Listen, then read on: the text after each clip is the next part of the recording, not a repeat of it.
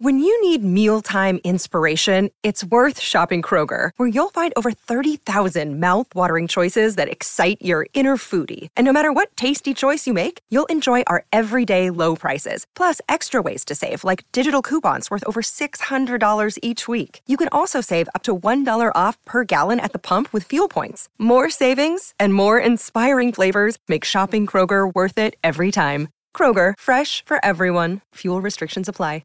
Hello, everybody. This is Marshall Poe. I'm the editor of the New Books Network. NBN listeners like to read books and buy them. So we thought we'd tell you that right now, our friends at Princeton University Press are having a remarkable site-wide sale. You can get 50% off books, including ebooks and audiobooks, with the code 50, F-I-F-T-Y, at checkout until May 31. You can save some real money on Princeton University Press books. I encourage you to go there and check it out. Welcome to the New Books Network. Hello and welcome to New Books in Irish Studies, a podcast channel in the New Books Network. My name is Aidan Beattie. I'm one of the co-hosts of this channel. Today we are discussing Nicholas Canny's new book, Imagining Ireland's Pasts, Early Modern Ireland Through the Centuries, recently published with Oxford University Press. Professor Canny is Emeritus Professor at the National University of Ireland, Galway, and he has a very influential publishing career spanning the early 1970s until today. He completed his PhD at the University of Pennsylvania and has gone on to author or edit 11 books and over 70 published papers. In the year 2000, he was the founding director of the Moore Institute for Research in the Humanities and Social Sciences at the National University of Ireland, Galway, serving there as director until 2011. He was president of the Royal Irish Academy from 2008 to 2011, served as a member of the Scientific Council of the European Research Council from 2011 to 2016, and is also a member of the American Philosophical Society.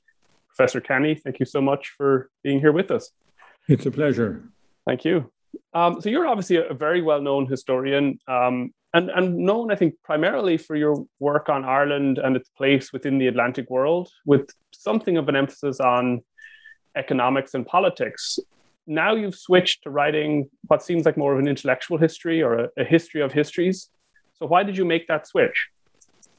Well, when I wrote my last major monograph in 2001 called Making Ireland British, it had taken me a quarter of a century of archival research in order to bring it to completion. So now that I'm reaching the end of my career, I recognize that I would never be able to do another major piece of archival research of that kind.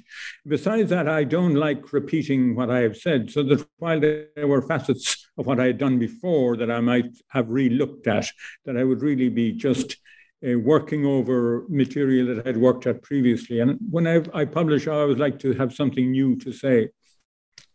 Another factor was that those of us who were trained as historians in Ireland in the early part of my career as an undergraduate in the 1960s, we were led to believe that the world, that is the world of historical investigation, more or less began in the 1930s with the establishment of what was described as academic history, and that anything that had been written before that was hardly worth looking at. And that as I proceeded with my research, I frequently had to go back, especially to 19th century works, because many of the 19th century authors had worked in material which has since been destroyed. But as I looked at their works, I found they were quite interesting. They were pursuing interesting debates. They were seriously engaged with their subject, and they were controversies which they fought about, but nonetheless used evidence in order to support their various arguments. So I thought this was worth looking at more seriously. And as I moved back into the 18th, 17th, and then into the 16th century, I found the debates that were happening interesting as well. So that in that sense, I thought that this was a subject which was worthy of study in its own right. Besides that, I discovered that comparing Irish historiography with the historiography of other European countries, that it appeared that there was a greater difficulty among Irish historians at arriving at an agreed narrative than there was in the case of other countries. I'm not saying that an agreed narrative is necessarily a good thing, but nonetheless, in the case of Irish historians, there were always polar opposite interpretations. And I wanted to try and explain what was different about Ireland that explained this particular polarization of views. So when you talk about that problem of like coming up with a shared narrative, is that a product of sectarian divides? Is it a product of linguistic divides? Yes, it's certainly a product of denominational divide, in that frequently, but not always, it was Protestant versus Catholic interpretations. But that occurred in most European countries, particularly for 16th and 17th century historiography, that you had Protestant and Catholic authors relating the history of France, for example, and they could never agree. But as well as that, when you look in the 19th century in Irish historiography, you find that there are Catholics and Protestants on both sides. You have Protestant nationalists and you have Catholic unionists. So that in that sense, denominational factor is not the only factor. Another factor is the fact that the population of the country was made up of disparate elements who had come into the country at different times. There were those of Gaelic ancestry who believed themselves to be the indigenous population of the country, those who came in with the Anglo-Norman conquest of the 12th century and their descendants, and those who came into the country through the plantation process of the 16th and 17th centuries. That it's not only that these were all different peoples, but each of them had systems of sustaining historical memory that were persistent over the course of time. So I think the factor that makes the Irish case so different from other countries is its ability of people of different ethnic backgrounds to sustain memory systems that over centuries. So there's a kind of a question here about, I think, temporality, where like you're writing from the 21st century, in some ways, like looking back to what Irish historiography looked like in the 1960s, which itself then is linked to developments in the 1930s, and always looking back to the 16th century. And yet, across a lot of your book, there's also this character from the 12th century, Giraldus Cambrensis, who seems to have this incredible influence. And I'm kind of curious why he proved so influential. Giraldus Cambrensis, or Gerald of Wales, if you want to translate him into English, came to Ireland from Wales at the time of the Anglo-Norman conquest, and that he wrote two important books.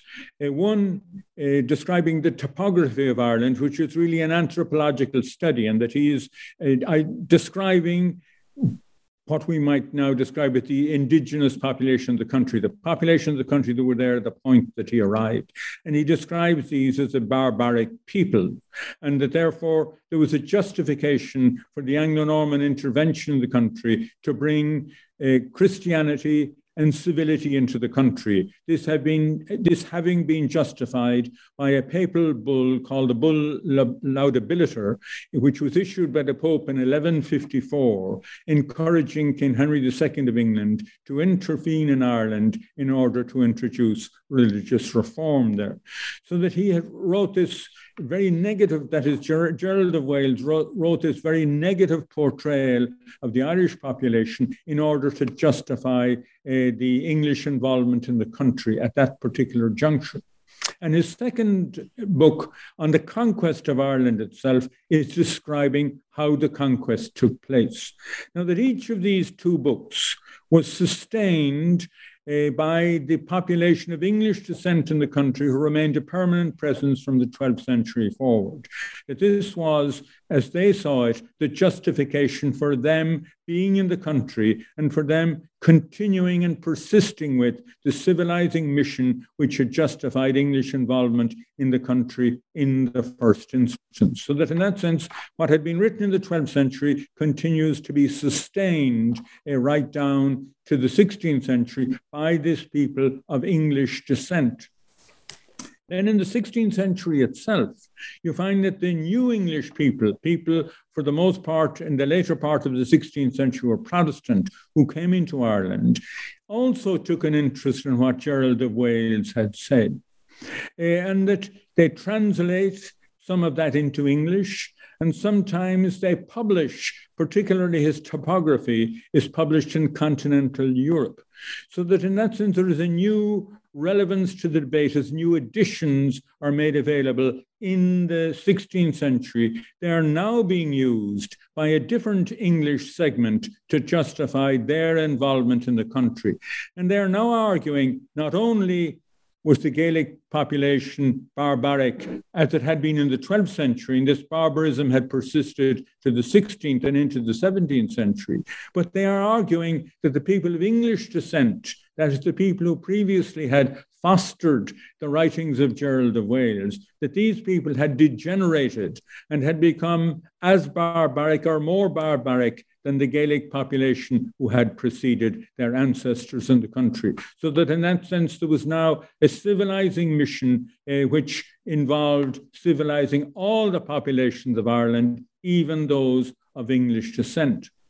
Now, a third factor is that as a consequence of the success of English military involvement in Ireland in the 16th century, that a large number of Irish people, including a significant number of Irish Catholic clergy, find their way to the continent of Europe, and they become, and particularly the clergy, become involved in educational institutions.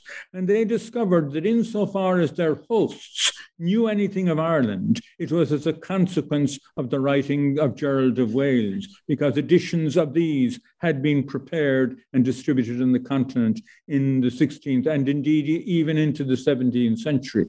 And as a consequence of that, they found themselves, in order to justify their own existence, they found themselves having to refute the arguments of Gerald of Wales, which had been written as early as the 12th century. So in that sense, that this particular text continues to be argued about through the 16th century and into the 17th century.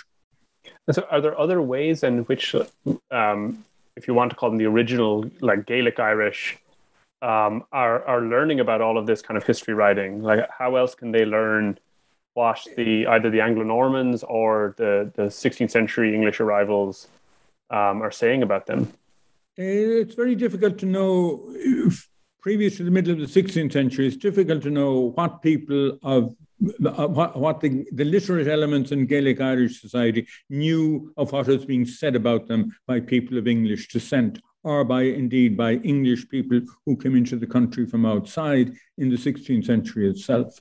Very much Irish society down to the middle of the 16th century was very much a localized society, and what was written within the Gaelic communities was about what was happening within particular lordships or by conflict with neighbouring lordships, rather than discussing any debate with the people of English descent in the country, other than the fact that recognising that these people, through their actions, frequently led attacks upon them. So that in that sense, they recognized people of English origin in the country as a threatening presence, but they weren't necessarily familiar with what Gerald of Wales had said about them. But this changes as you move into the later 16th and into the 17th century, because of the significant number of Irish people, particularly Irish clergy, who went to the continent, attended the continental seminaries, became familiar with the literature about Ireland that was disseminated on the continent,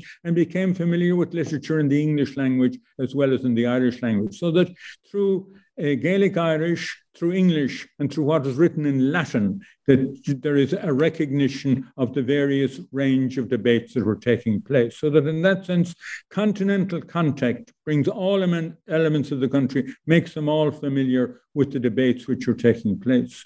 You also find in the 17th century that many of the Protestant clergy in Ireland, who were interested in finding out more historically about the indigenous population of Ireland and how Ireland had been Christianized by St. Patrick, for example, that they engaged in correspondence with their Catholic counterparts, even though they were opposed to each other in the battle for souls. Nonetheless, in the effort to discover what had taken place and how Ireland had been Christianized in the first instance by St. Patrick, they were willing to engage in conversation one with the other. So that through that contact as well, that the English settler population in the country became familiar with what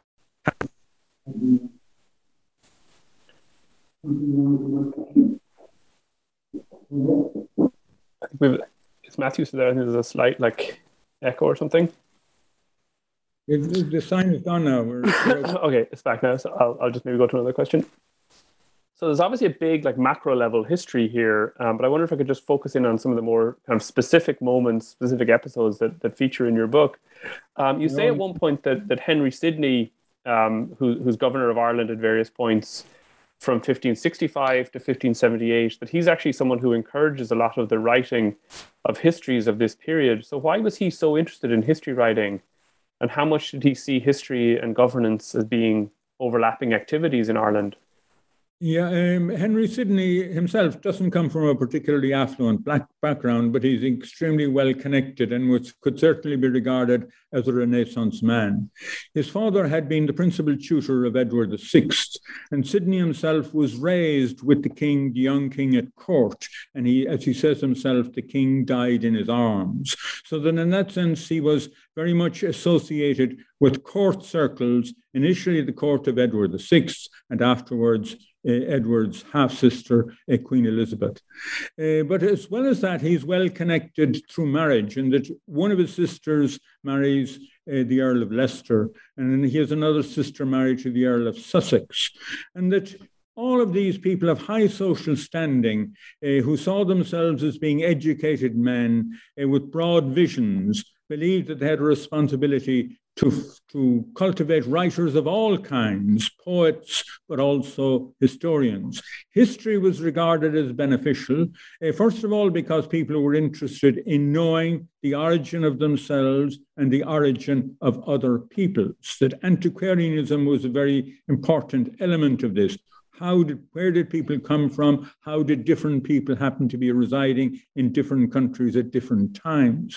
That's a question of universal interest. But as well as that, from the more pragmatic point of view, there was a belief that if you studied what had happened in the past, you could learn lessons that could be applied in the present. So Sidney was particularly concerned about such matters. He, for example, is associated with the establishment of Reginald's Tower in Dublin Castle, which was the beginning of an Irish National Archive. He wanted to preserve what written records existed from English government in the country in previous centuries.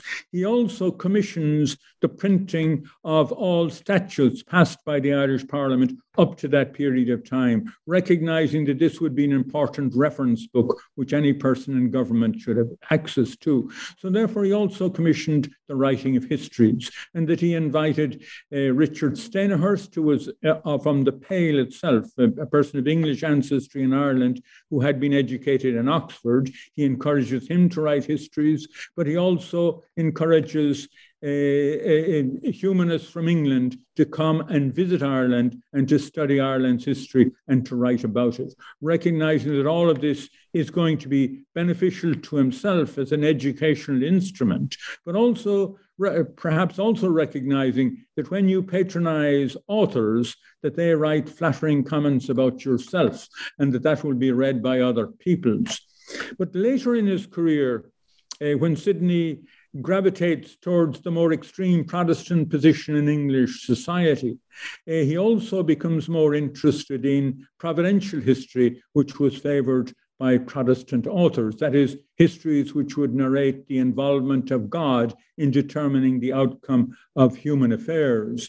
So that in that context, Derrick's The Image of Ireland was very much written under the patronage of Sidney, and anybody who looks at Derrick's Image of Ireland will see that the woodcuts which are there are almost all about Sidney's involvement in Ireland. This was a piece of propaganda glorifying the involvement of Sidney himself in Irish affairs, so that in that sense, history could be used very much to glorify himself. Mm-hmm.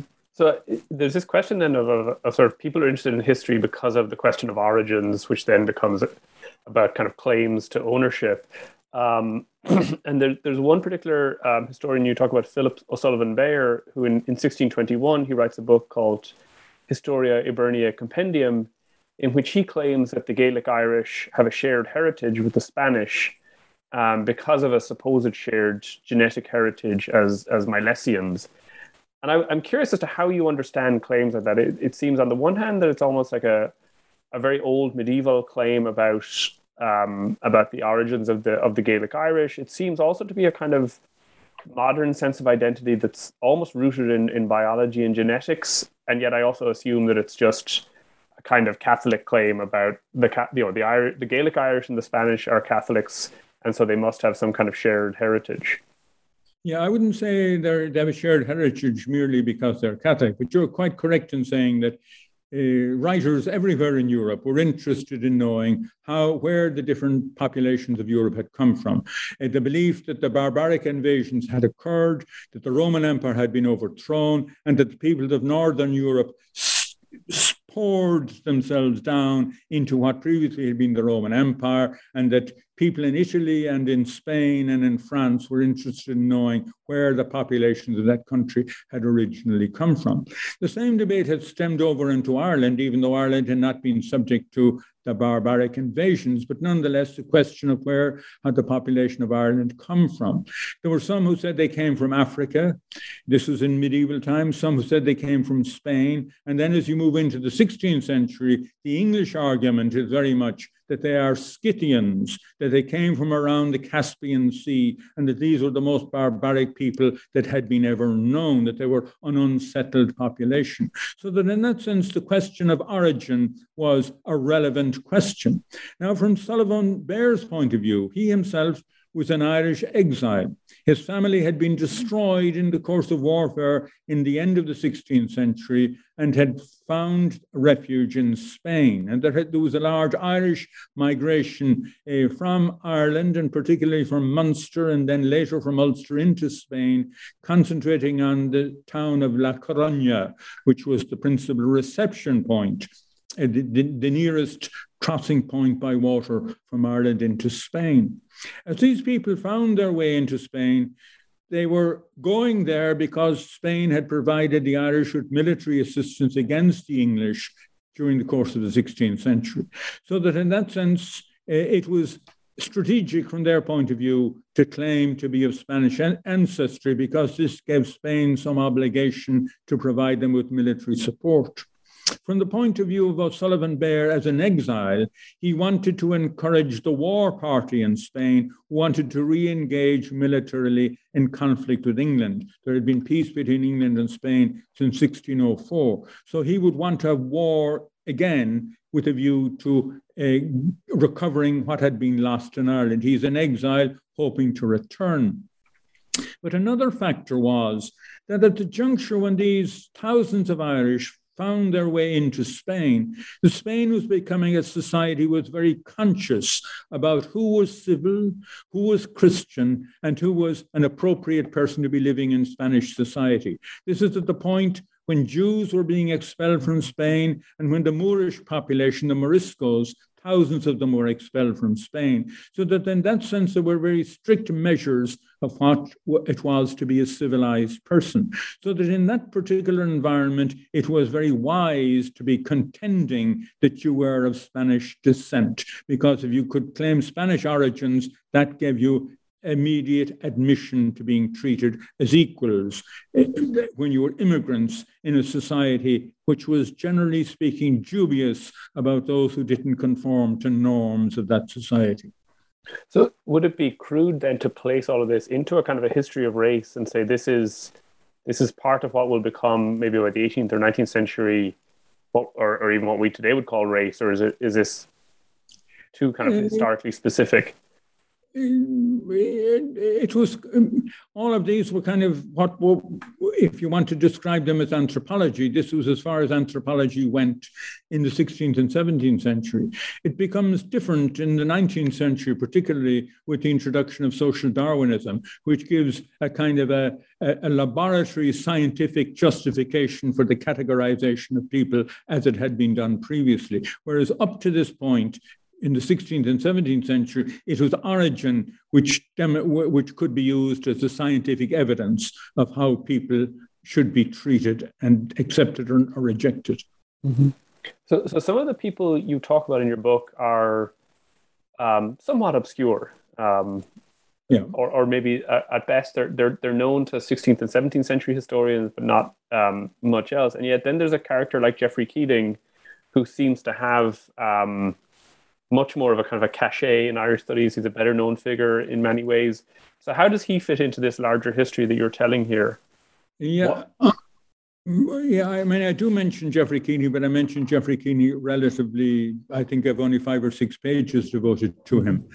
And the reason that I give him brief treatment is, first of all, I am writing about people who wrote about the 16th and 17th centuries, whereas Geoffrey Keating, for those who don't know, he was a clergyman who had been raised in educated in the continent and then returned and ministered in the southern part of Munster in the first half of the 17th century. And then he writes a history of Ireland. But his history of Ireland is a history of pre-Norman Ireland rather than a history of his own time. So that in that sense, he's not directly relevant to what I'm dealing with, and that he doesn't write about the 16th and 17th centuries themselves. He writes about earlier periods of time. And I suppose another reason why I can treat him fairly briefly is that Bernadette Cunningham has in recent years written a comprehensive study of Geoffrey Keating. So in that sense, what I write about him is very much summarizing what she has done. Sure. But nonetheless, I do have to refer to him.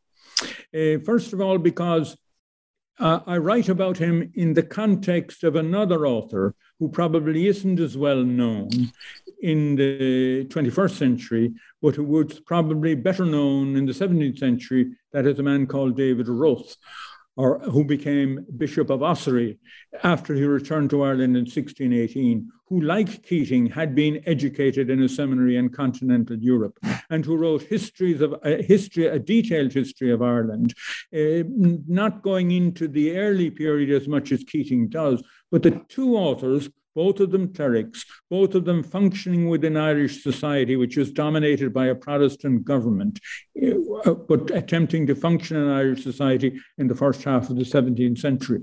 And their accounts are very much in agreement one with the other. First of all, they both agree that the Irish, all elements of the Irish population, were a civil people. They argue that Irish civility had developed independently of that of ancient Rome, and that therefore it didn't require the Norman conquest of Ireland in the 12th century to bring what was Roman civilization into Ireland, because the pre-Norman population had, independently of Rome, developed a civilization of their own. So that when the Norman conquest occurs, it is bringing together two civil peoples.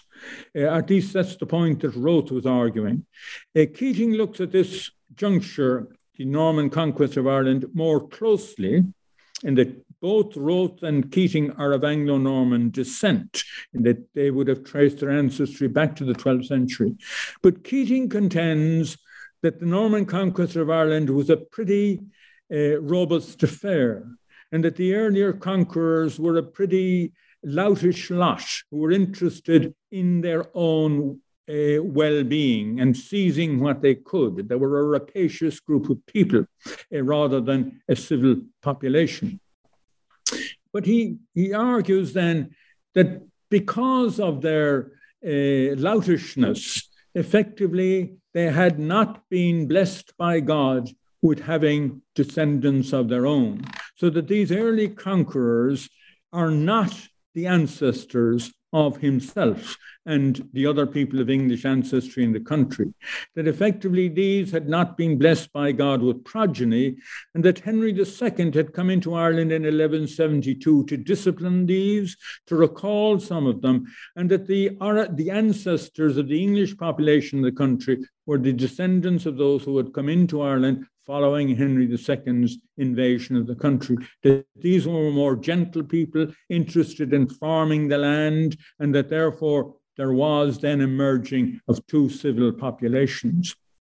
So that both Rothe and Keating are arguing that these two populations of Ireland, both of them were civil, both upheld Christianity, and that they were a more Christian people than subsequent English people who came into the country in succeeding centuries, that they tended they suggest that during the medieval centuries that England was drifting away from Rome until eventually in the 16th century, in the reign of Henry VIII, it breaks the connection with Rome completely. So that it was these two earlier populations who are the upholders of both civility and Christianity in the country.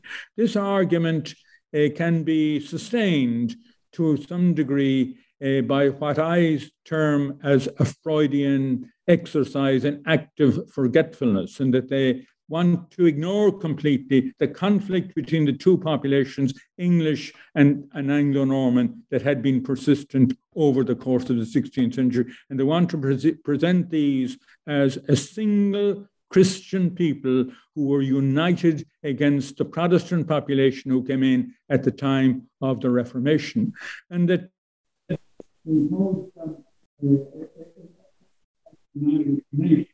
where speaking, writing in English language, he uses the term Éireannig, a common term Irish people to describe the people of Anglo-Norman descent and those of Gaelic origin. So that to that degree, the two of them are writing what might be regarded as a type of national origin of the Catholic population of the country, establishing Catholicism as the defining characteristic of what it is to be Irish. They're writing national histories, and yet it also seems even more than that they're writing nationalist histories, or sort of proto-nationalist almost. I would say to be more important to describe it as denominational history, that they use denomination as a measuring factor, regardless of whether you were English speaker or an Irish speaker or of Gaelic origin or of English origin. Your Catholicism was the defining factor that made you an Irish person. Sure. So if we can maybe jump ahead a little bit then to the 18th century, what does an Enlightenment history of Ireland look like? Because you talk a lot about that kind of genre of history writing. Yeah, I'm arguing the fact that much of what was written in the 16th and 17th centuries was providential, and that the authors, whether they're Catholic or Protestant, when it suits their purpose, it was always divine intervention that determined the course of events. Whereas when you get into the 18th century, there are more authors, some of them aristocratic authors, and some of them are Enlightenment authors who believe that it was people themselves that determined their destiny, and that it was human intelligence, effectively, that shaped the course of events.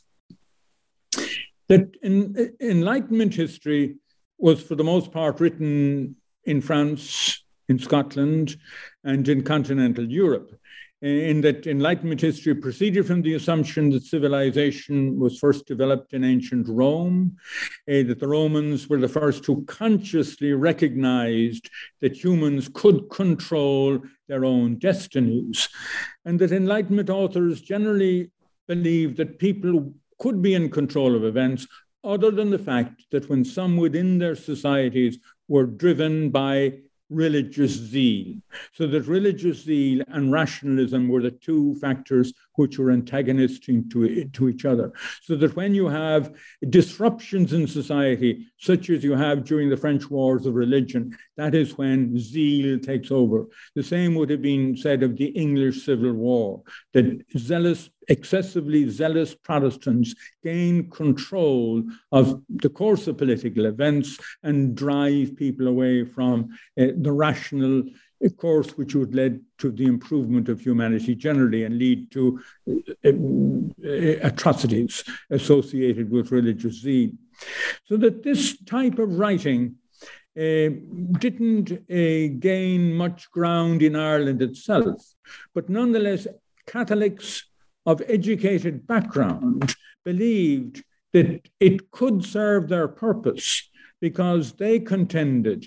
Now you are talking about Catholics who had professional aspirations or Catholics who had retained land in the country and who want to be accepted as subjects under the crown and who are willing to recognize the Hanoverians as being their legitimate rulers and who are willing to turn a blind eye to the fact that many of their kinsmen of an earlier generation had been forced into exile because of the political positions that had been adopted. So that these Catholics in Ireland in the 18th century, who want to be accepted as equals with their Protestant counterparts in the country, believed that if there were to be an Enlightenment history, it would show that the imposition of penal laws upon them was an irrational measure, that this was a measure which had no place in a Europe which was becoming increasingly irrational. So therefore, they favor the writing of enlightened history in the belief that this would sustain their position and enable them to escape from the disabilities under which they were suffering because of the law. The problem was who would write such a history and who would, having written it, who would accept such a history. So there was a debate among themselves about commissioning somebody to write an enlightened history of Ireland. And they had a general understanding in their minds as to what shape such an enlightened history should take. O'Connor, for example, that is O'Connor of Ballinagar, who in County Roscommon, who was himself a man of the Enlightenment, he had been writing about early Ireland, Ireland before the Norman conquest of the country, to show what a civilized place it was. So that in that sense, those who were now encouraging an enlightened history believed that it would draw attention to the civil conditions that had been obtained in Ireland before the Norman conquest had occurred. In other words, it didn't require a conquest from England to bring civility into the country.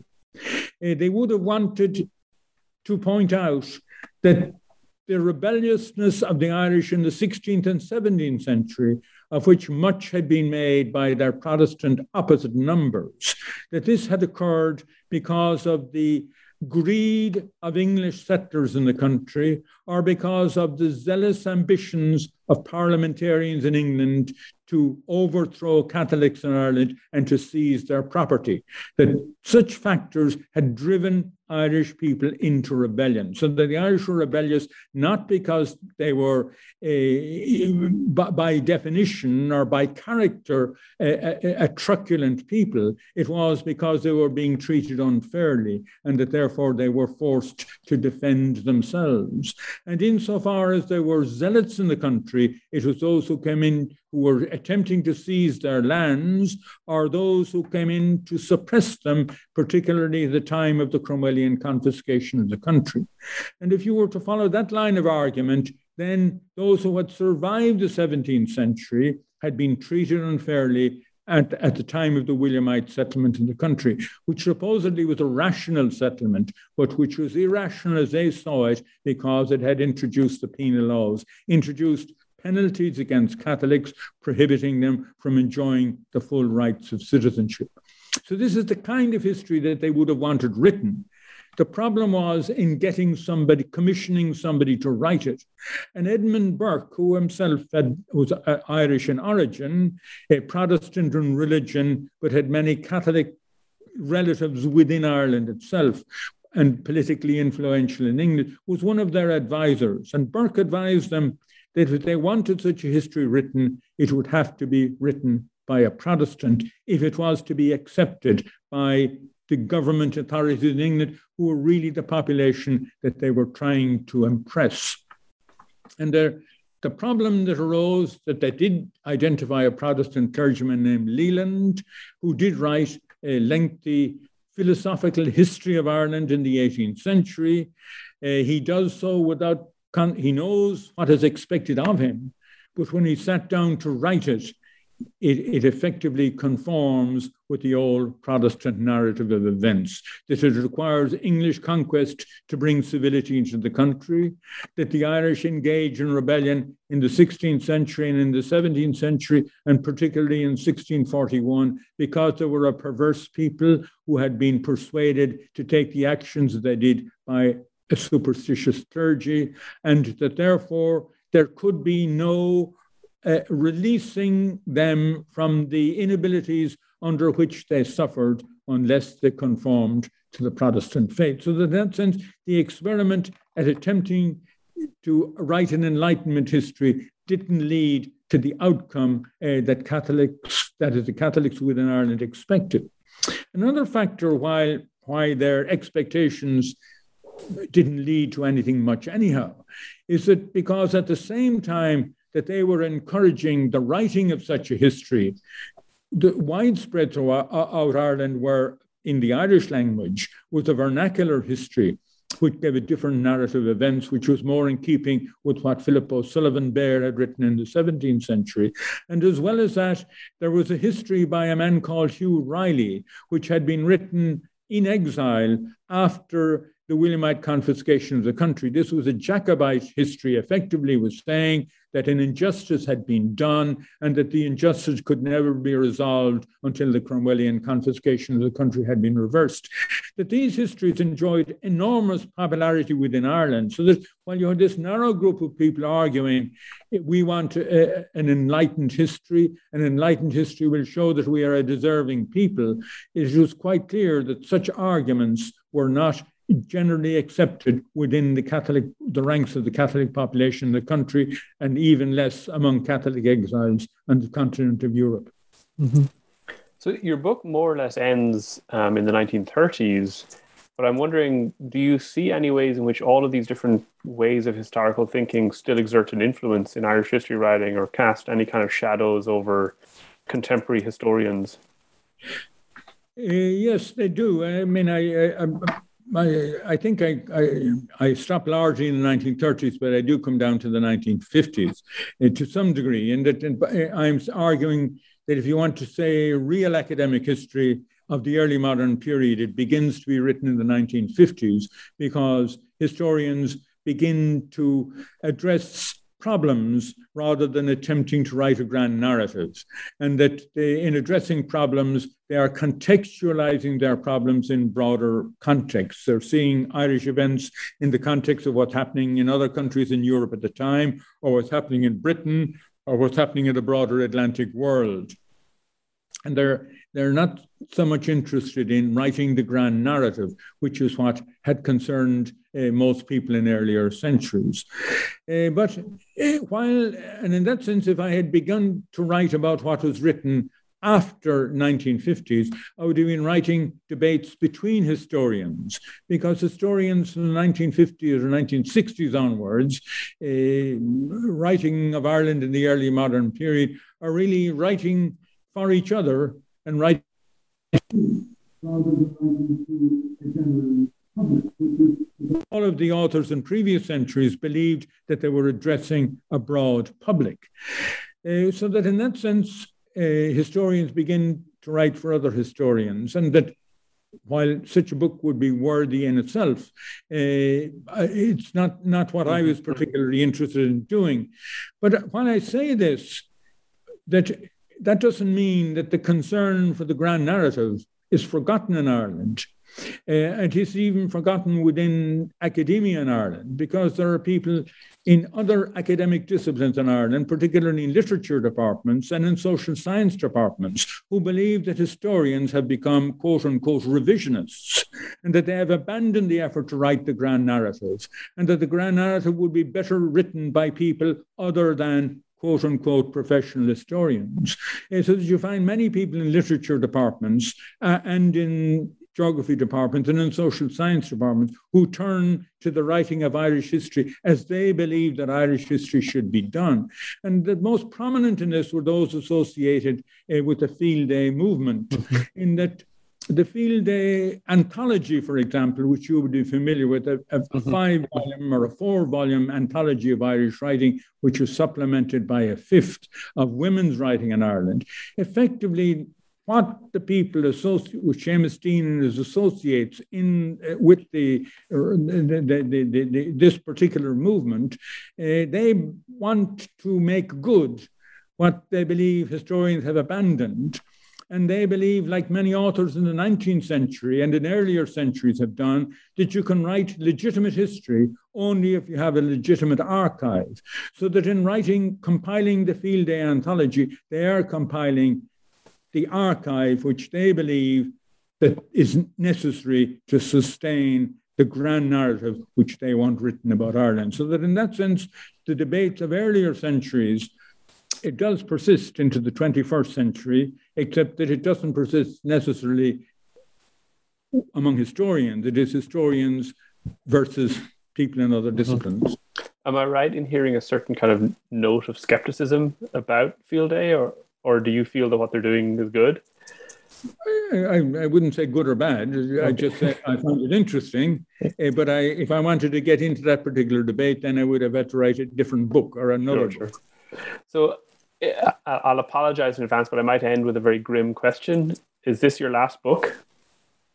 It's probably my last long book. I mean, it's over 400 pages, and Making Ireland British was even longer. What I'm engaged upon now is an edition of Spencer's view of the present state of Ireland. We're requiring a proper annotated edition, and that I believe that may be my next project. But I'm certainly writing papers as well. But writing another 400-page book, I don't think that's going to be in the agenda. Okay, well, that's all good to hear. Well, thank you so much for this wonderful conversation. Nicholas Canny's book is out now with Oxford University Press. It is over 400 pages, but it's definitely worth reading. Thank you so much. Thank you.